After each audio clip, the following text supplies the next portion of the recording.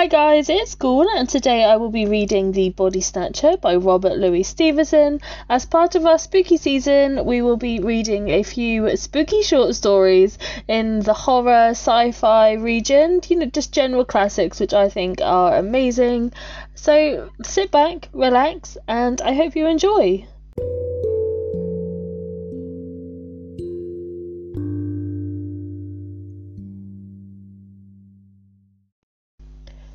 Chapter 1. Every night in the year, 4 of us sat in the small parlour of the George at Debenham, the undertaker and the landlord and Fetz and myself. Sometimes there would be more, but blow high, blow low, come rain or snow or frost, we 4 would be each planted in his own particular armchair. Fetz was an old drunken Scotchman, a man of education obviously, and a man of some property, since he lived in idleness. He had come to Debenham years ago, while still young, and by a mere continuance of living had grown to be an adopted townsman. His blue camlet cloak was a local antiquity, like the church spire. His place in the parlour at the George, his absence from church, his old, crapulous, disreputable vices, were all things of course in Debenham. He had some vague radical opinions and some fleeting infidelities, which he would now and then set forth and emphasize with tottering slaps upon the table. He drank rum, 5 glasses, regularly every evening, and for the greater portion of his nightly visit to the George sat, with his glass in his right hand, in a state of melancholy, alcoholic saturation. We called him the doctor, for he was supposed to have some special knowledge of medicine, and had been known, upon a pinch, to set a fracture or reduce a dislocation, but beyond these slight particulars, we had no knowledge of his character and antecedents. One dark winter night, it had struck 9 some time before the landlord joined us, there was a sick man in the George. A great neighbouring proprietor suddenly struck down with apoplexy on his way to Parliament, and the great man's still greater London doctor had been telegraphed to his bedside. It was the first time that such a thing had happened in Debenham, for the railway but was so newly open, and we were all proportionately moved by the occurrence. "He's come," said the landlord, after he filled and lighted his pipe. "He?" said I. "Who? Not the doctor." "Himself," replied our host. Chapter 2. "What is his name?" "Dr. Macfarlane," said the landlord.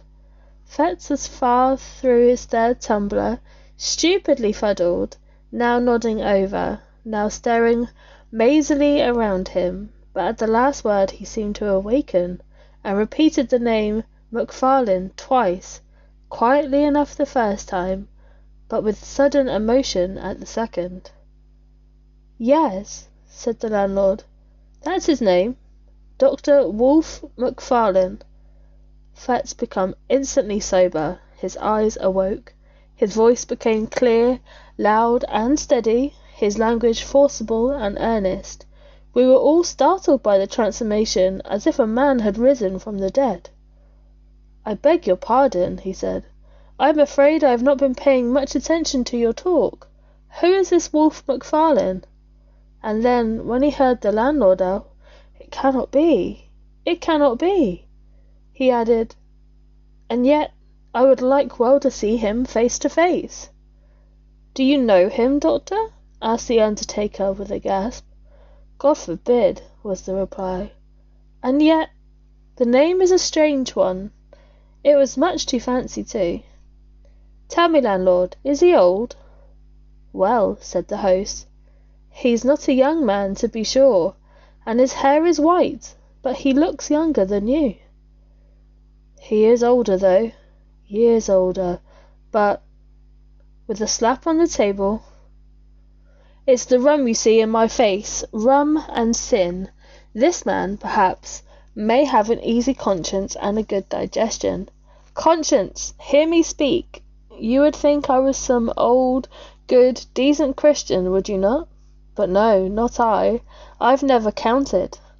Voltaire may have canted if he stood in my shoes, But the brains, with a rattling flip on his bald head, the brains were clear and active, and I saw and made no deductions. Chapter 3. If you know this, Doctor, I ventured to remark, after a somewhat awful pause, I should gather that you do not share the landlord's good opinion. Fetz paid no regard to me. Yes, he said, with some decision, I must see him face to face.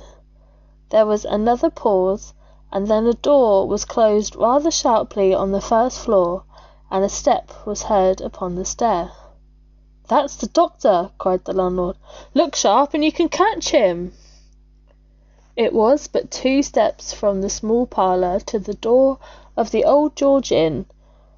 The wide oak staircase landed almost in the street. There was room for a Turkey rug and nothing more between the threshold and the last round of the descent. But this little space was every evening brilliantly lit up, not only by the light upon the stair and the great signal lamp below the sign, but by the warm radiance of the bar-room window. The George thus brightly advertised itself to passers-by in the cold street. Fetz walked steadily to the spot, and we, who were hanging behind, beheld the 2 men meet, as one of them had phrased it, face to face. Dr. Macfarlane was alert and vigorous. His white hair set off his pale and placid, although energetic, countenance. He was richly dressed in the finest of broadcloth and whitest of linen, with a great gold watch chain and studs and spectacles of the same precious material.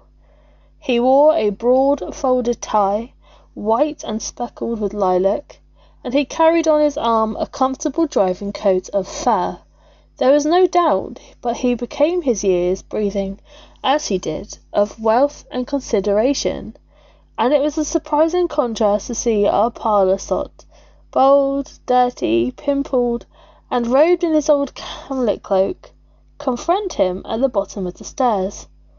"Macfarlane!" he said, somewhat loudly, more like a herald than a friend. Part 4. The great doctor pulled up short on the 4th step, as though the familiarity of the address surprised and somewhat shocked his dignity. "Toddy Macfarlane!" repeated Fetz. The London man almost staggered.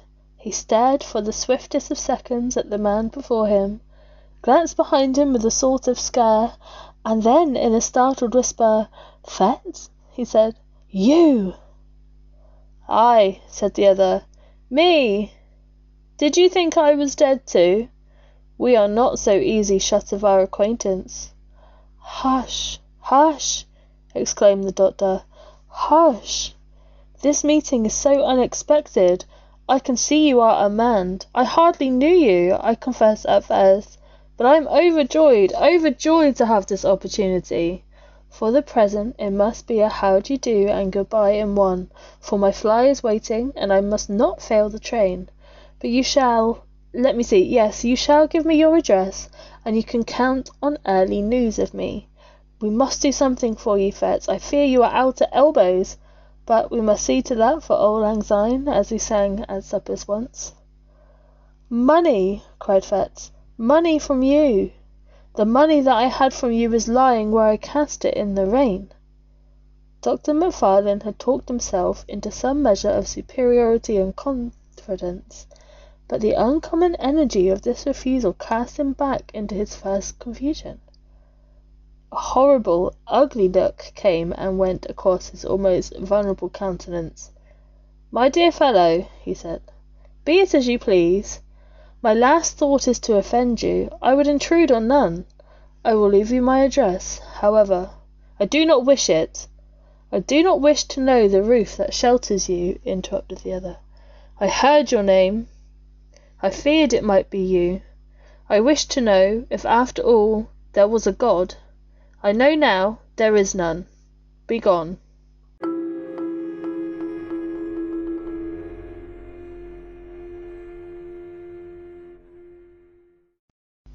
So that was the end of part 1. I know we've left on a bit of a cliffhanger, but I promise all will be revealed soon. This has been really cool for me to read, and I really hope you enjoy it. Until next time, stay safe, stay ghoul, and I will see you out there.